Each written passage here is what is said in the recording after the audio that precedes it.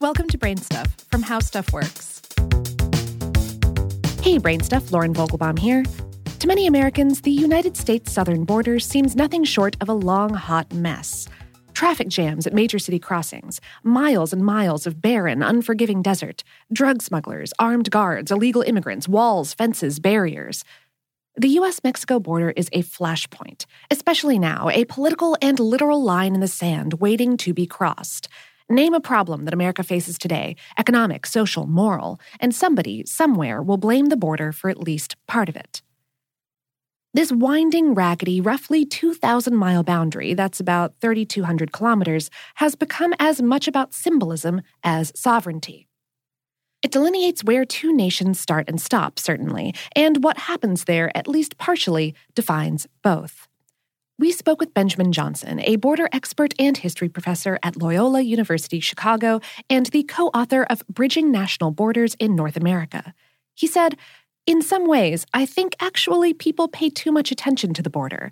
I think that a lot of the things that are quote-unquote problems on the border are manifestations of larger problems that didn't start on the border and aren't going to be fixed on the border." The U.S.-Mexico border as we know it today has been around only since the mid-1800s, mapped out after the U.S. annexed Texas and won the ensuing Mexican-American War of 1846 to 1848. The area, of course, was contested long before that, with Native Americans, including Aztecs, Comanches, and Apaches, Spanish, and Mexicans all laying claim to the borderlands at one time or another. Today, the border runs from the Pacific Ocean to the Gulf of Mexico, making up the southern edges of California and Arizona, part of New Mexico, and the entire southern side of Texas. It follows the Rio Grande River, in Mexico called the Rio Bravo del Norte, from El Paso to the Gulf of Mexico. The biggest cities along the way are San Diego, California, Nogales, Arizona, and El Paso, Texas. Those are the spots that many think of when they think border. Crowded crossings with fences and checkpoints manned by police and immigration officials. Most commercial traffic and legal immigration takes place there. But the border has a total of 48 places where people can legally cross. Outside of those 48 are hundreds and hundreds of miles that are largely unmanned by law enforcement, often marked only by low fences easily crossed on foot, if you can make it through the desert and terrain. We also spoke with Ieva Dujoniet, a professor of anthropology and social studies at Harvard and author of Threshold, Emergency Responders on the U.S.-Mexico Border. They put it this way: it's really a patchwork of busyness and emptiness, chaos and order. The U.S.-Mexico border, especially in the bigger cities, is a living, thriving ecosystem unto itself. Millions live and work in the immediate area. Along with thousands of border agents and immigration officers are restaurant and retail workers, doctors, lawyers, educators, you name it. Dujoniet said, the people who live near the border live there often because of the border, either because they have family on both sides and it's easier for them to be part of that family, or because the border creates opportunities. Some in the U.S. will go to doctors in Mexico, while some who live in Mexico will send their kids to American schools. Binationals often move between the two countries, sometimes daily, often enduring long waits to cross the border. Then there are those whose families have been there for decades, whose ancestors can be traced to a time well before the U.S. existed. Dujoniet said, for those people, it's the border that has crossed them. Their communities were split in half by the border and the fence.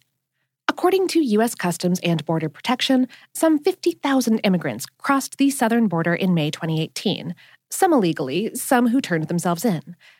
It was the third straight month of 50,000-plus immigrants. Authorities expect many others slipped through undetected. If you listen to some politicians and pundits, these illegal immigrants are the genesis of any number of problems that the U.S. faces. They occupy American jobs, don't pay taxes, and take government handouts. They smuggle drugs, crowd schools, commit heinous crimes. President Donald Trump says they infest our country. Others claim that immigrants and undocumented workers boost wages, grow the economy, commit crimes at a lower rate than the public as a whole, and enrich the American culture. Dujoniet said, the communities that live by the border, both Republicans and Democrats, Americans and Mexicans, they see this issue much more reasonably. It's part of their everyday life, and they know that this has nothing to do with security. For instance, American towns like El Paso are just across the border from Mexican towns like Ciudad Juarez, which has one of the highest homicide rates in Mexico. But El Paso is one of the safest communities in the U.S. DeJohnette said, no crime is pouring through the border. Only those people that live in the region understand that. Trump, of course, trumpets a zero-tolerance policy toward illegal immigration. He declared it a crisis earlier this year and ordered in the National Guard to protect the border. He promised, famously, to build a wall to keep illegal immigrants out. All of this, Johnson says, misses the point. He said, as a historian, there seems to be a widespread assumption that we used to be in control of the border, and that at some point we lost that. And if we hire more people or use certain technology like drones or sensors or build a fence, that we're going to get that back. That's just not the case. I don't know a single point in history when the government actually determined who and what got to cross and was successful in implementing that vision. This is not about the border. This is about these other things, and we just see them at the border. All those other things, economic disparity, racism, nationalism, fear, anger, and crime, just to name a few, that seem amplified at the border, do exist in other places too, from Chicago to Washington, D.C. to Seattle. DeJohnette said, the border became this site, an object, a metaphor even, where we misplaced very real economic insecurities and social anxieties. So it is the wrong answer to very important questions about the conditions of our society.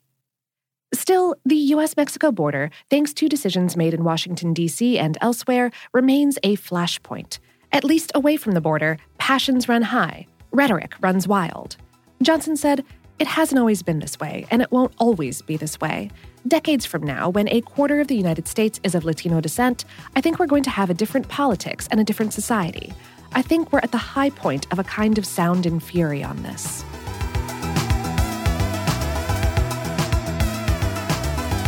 Today's episode was written by John Donovan and produced by Tyler Klang. For more on this and lots of other current topics, visit our home planet, howstuffworks.com.